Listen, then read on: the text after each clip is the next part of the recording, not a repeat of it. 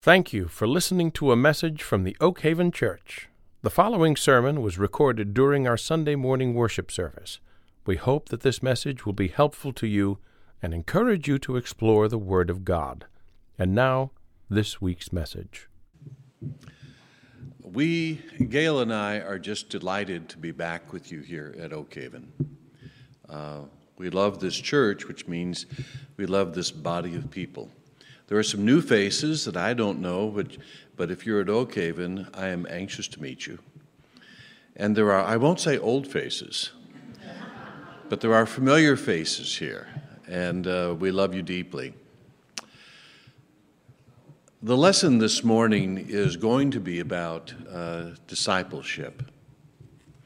And before I get going here with what I prepared, I just want to give you an observation that I have. I was fortunate to be able to be in the Bible class this morning and sitting around the circle with devout people who are sincerely interested in doing God's way and who are being disciples all of the time. And I want to encourage you with something. I know sometimes it can feel that church needs to be about a big attendance, and it needs to be about programs and financial security and all of those things. But I'm here to tell you that I think Jesus taught, just be disciples. And you gather as a group of disciples to encourage one another, to support one another, and to be recharged for the week's work of discipling that's coming up. And I am here to tell you that it is enough to be good disciples of the Lord.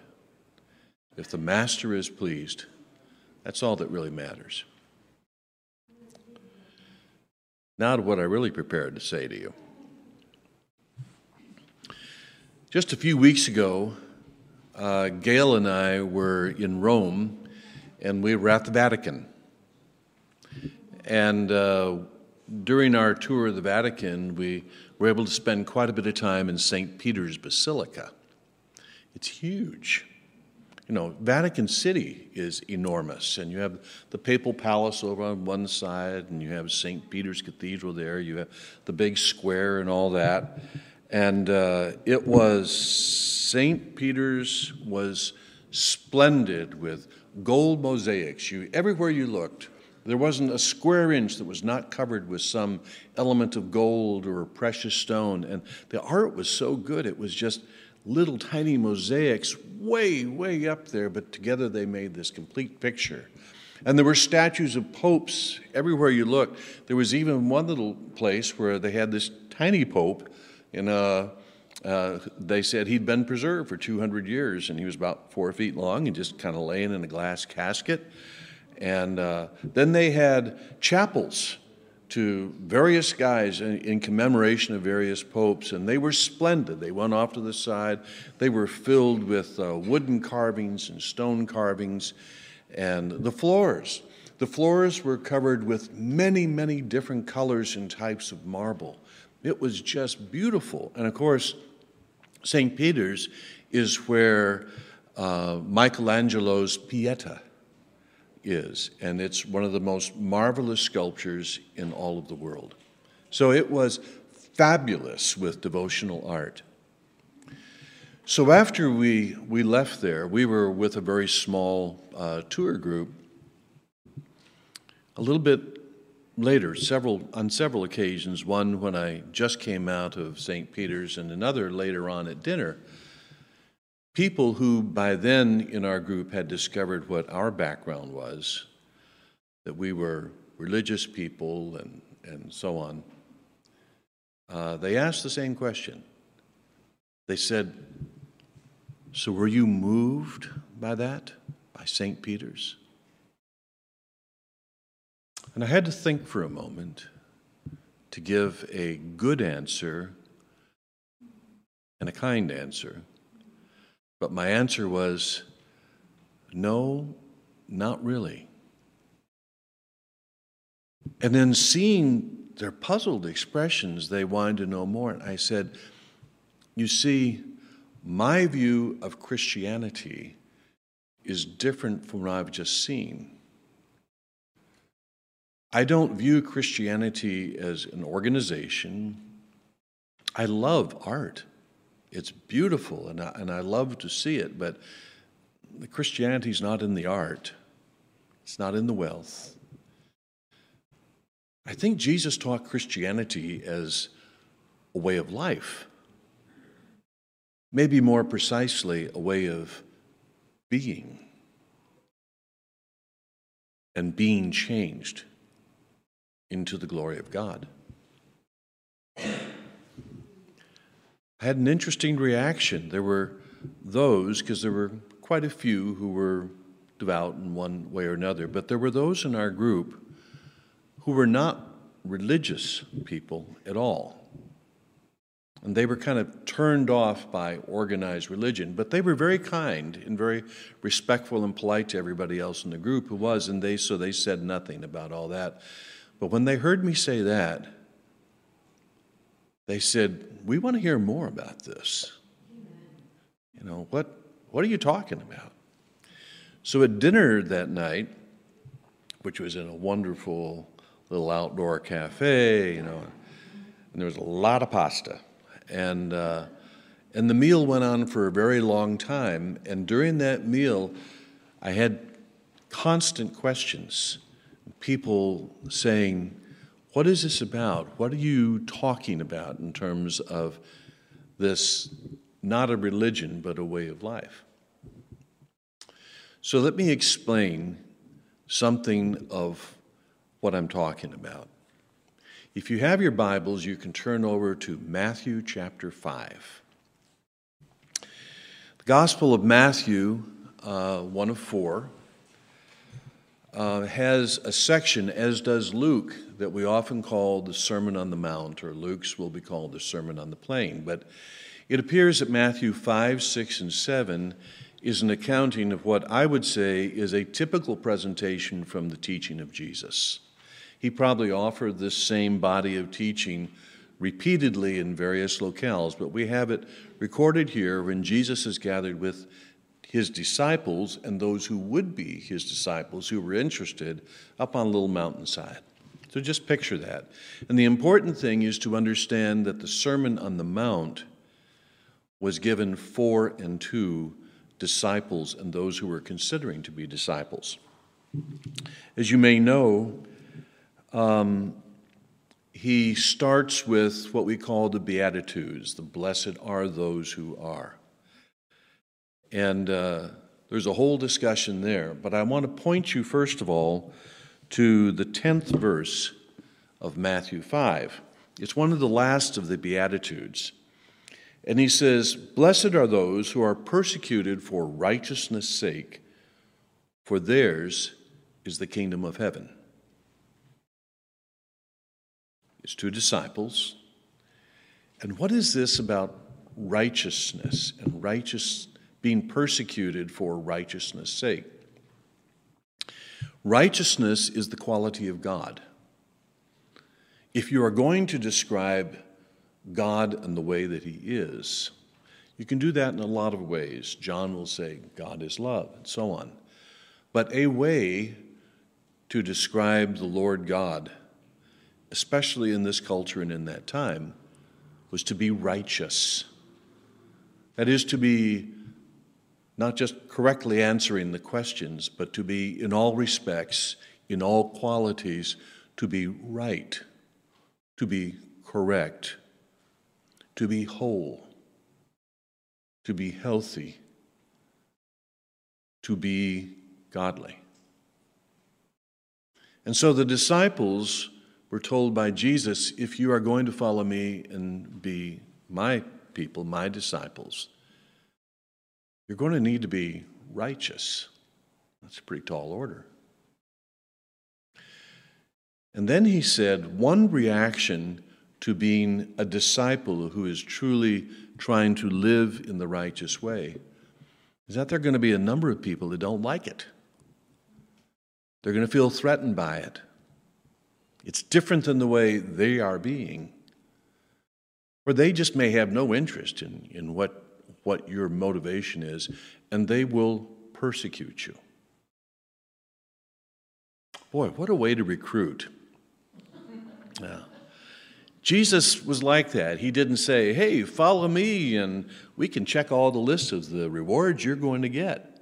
Instead, he starts out by saying, if you're my disciple, sometimes the reaction to righteousness is going to be persecution.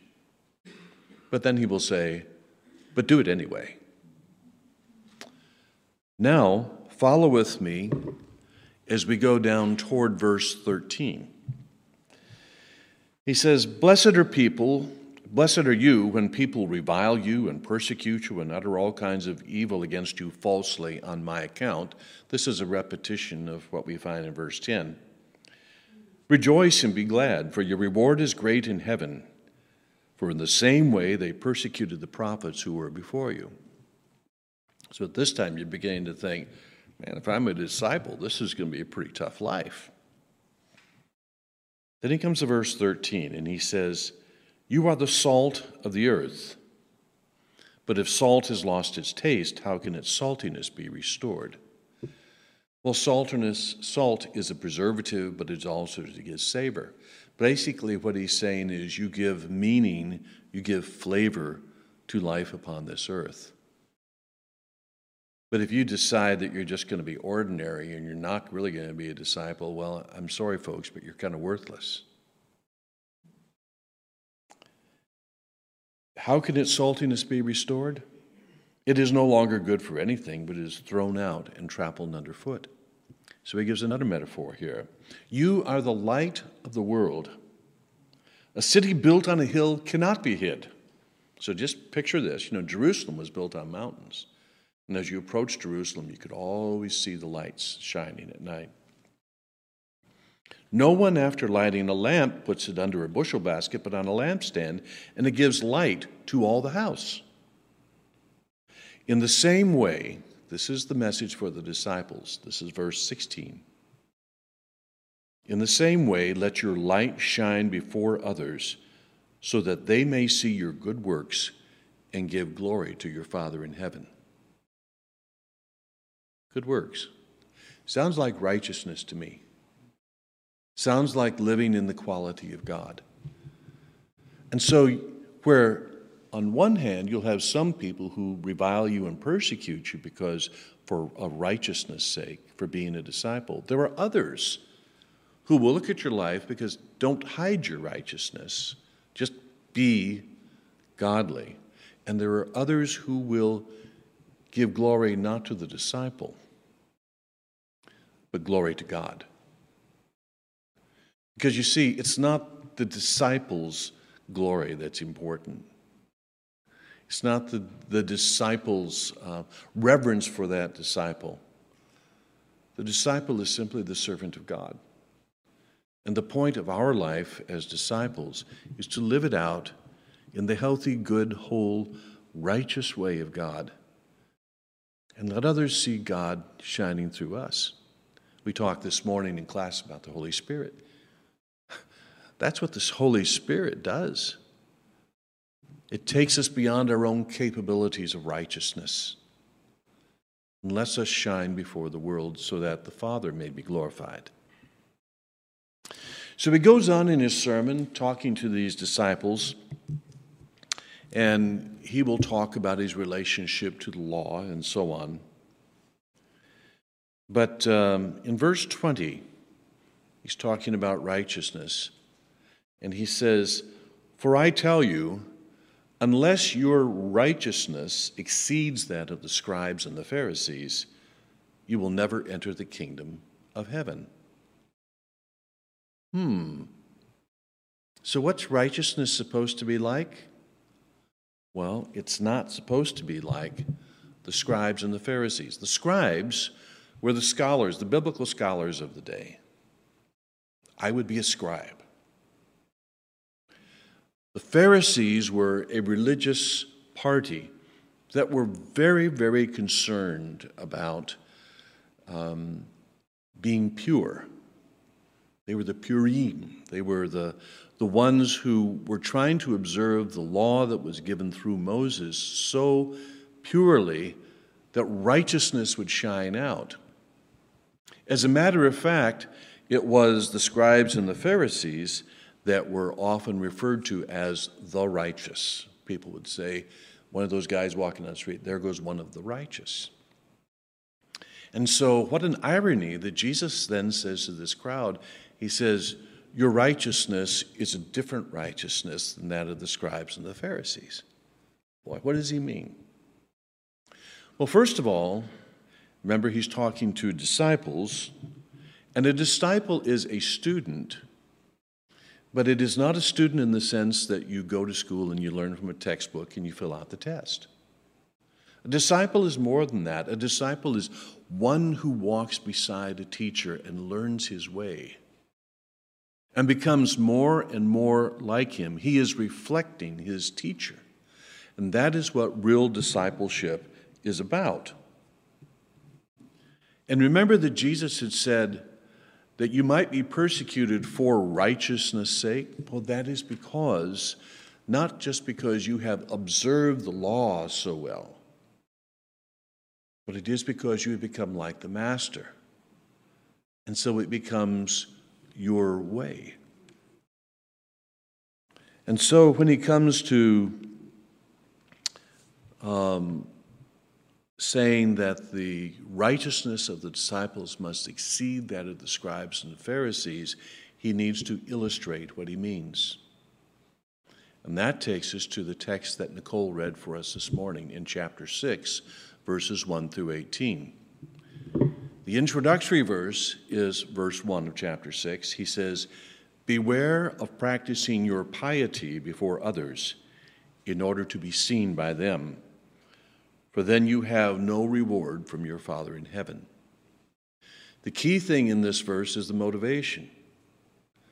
Why is it that the scribes and the Pharisees who are trying to be righteous, why are they trying to be righteous? The answer is to be seen by others. They want glory for themselves. Now, probably they thought, well, if others see us as glory, I'm getting some praise here, but the Father will also notice it and count me as righteous because I am so good. And therefore, I practice my piety before others so that others may see that I am truly righteous. There's a difference here, though. Jesus is saying, if you're my disciple, don't ever let that be your motivation. He goes on to explain, and he talks about organized religion here. And he uses 3 examples from organized religion. Examples which are not bad things to do, but the important thing is why you do them. Let's read. So when you give alms, that is, giving money to the poor, do not sound a trumpet before you as the hypocrites do in the synagogues and in the streets, so they may be praised by others. And we're saying, how in the world would that ever happen? Well, actually, almsgiving sometimes was done in a very organized way. There were sometimes special synagogue services where everybody would come and they would give money, they would give alms. And the whole point was that. And some people came in and there were people like remember the story of the widow with the 2 mites? And Jesus looked over here and she was very quietly just putting in next to nothing in the cup. And Jesus said, she's given more than all the rest of them. And they said, what do you mean? Because she gave all that she had. Why does somebody do that? It's because of their heart of discipleship. That's what God does, and that's what we do. But these other guys, the supposedly righteous, they were coming in, and they would hold the coins way up here, and they drop them into the can way down there so that everybody would know just what they're putting in there. Jesus metaphorically says, I'm sure it has to be a metaphor. They sounded a trumpet before them, so that everybody would notice. And what does he say about that motivation? He says, truly I tell you, they have received their reward. Everybody clap for him. It's done. But when you give alms, this is to the disciples, to us, don't let your left hand know what your right hand is doing. so that your alms may be done in secret, and your Father who sees in secret will reward you. He goes on to the next example. And whenever you pray, do not be like the hypocrites. By the way, hypocrite is an actual Greek word, and what it means is an actor. So actors on the stage are hypocrites. We think that's a pejorative, that's a bad thing right now, but in actuality, hypokritos means it's just one who acts, someone who does something that is false. It's not really them. And so he says, the righteous ones that you're talking about, they're hypocrites because they're just acting. As the hypocrites and stand as pray in the synagogues and at the street corners, so that they may be seen by others. Once again, there's the motivation. That's the important thing in the passage. Why are they praying? It's not because it has become a part of their nature as disciples. It's because they wish to be seen by others. Truly, I tell you, they have received their reward. It's the same formula as with alms. But whenever you pray, go into your room and shut the door and pray to your Father who is in secret, and your Father who sees in secret will reward you. When you are praying, do not heap up empty phrases as the Gentiles do, for they think they will be heard because of their many words. Do not be like them, for your Father knows what you need before you ask him. Pause a moment. There's a real contrast here. You have the religious people who are being very religious by choosing the biggest words. And then there are the disciples who are praying to a Father who already knows what they need. That's about relationship. The prayer is there because it's coming out of, I can talk to God because I am his child. Pray then in this way. Our Father in heaven, hallowed be your name. Your kingdom come, your will be done on earth as it is in heaven. And give us this day our daily bread. Forgive us our debts as we have also forgiven our debtors. And do not bring us to the time of trial, but rescue us from the evil one. Folks, that's not a liturgical prayer that is designed to be recited by a congregation as a mindless part of liturgy. It's a good prayer. It's fine to say it together and so on. But the whole point of this passage is do it like this. Pray about ordinary things. Pray about the life that you share because of the Father and your relationship with him. Verse 16, the third example from religious life. And whenever you fast, do not look dismal like the hypocrites, for they disfigure their faces so as to show others that they are fasting. Truly, I tell you, they have received their reward. You see, that's the formula. They got the glory from folks. God's done with them. But when you fast, you see, it's a good thing to fast. Put oil on your head. That's a sign of health.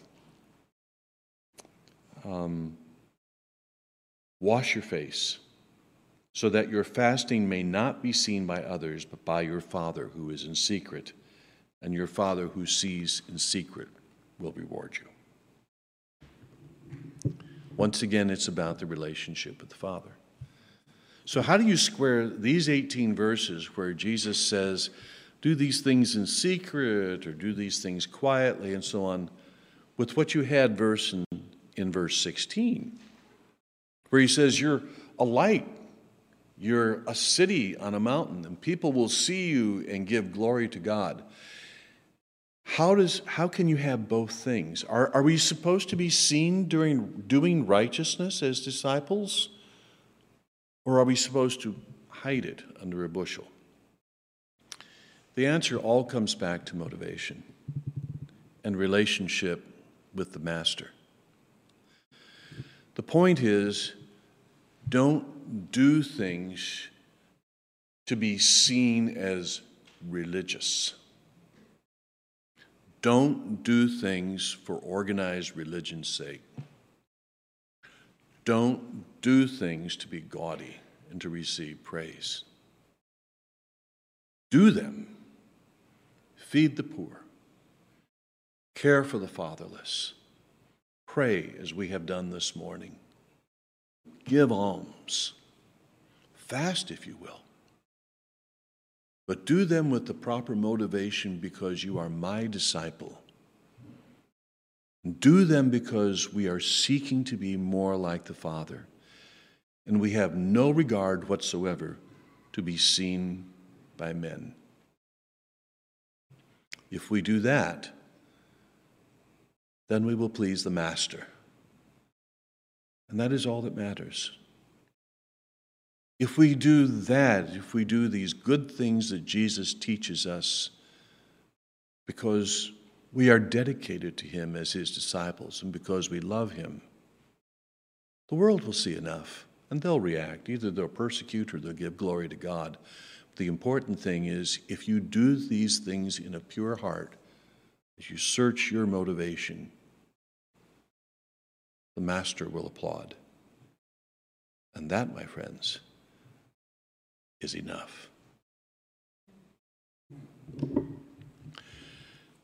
We are dismissed. Thank you for listening to this week's message from the Oak Haven Church. We're located at 2175 Witzel Avenue in Oshkosh, Wisconsin. To hear previous podcasts, visit our website at oakhavenchurch.net.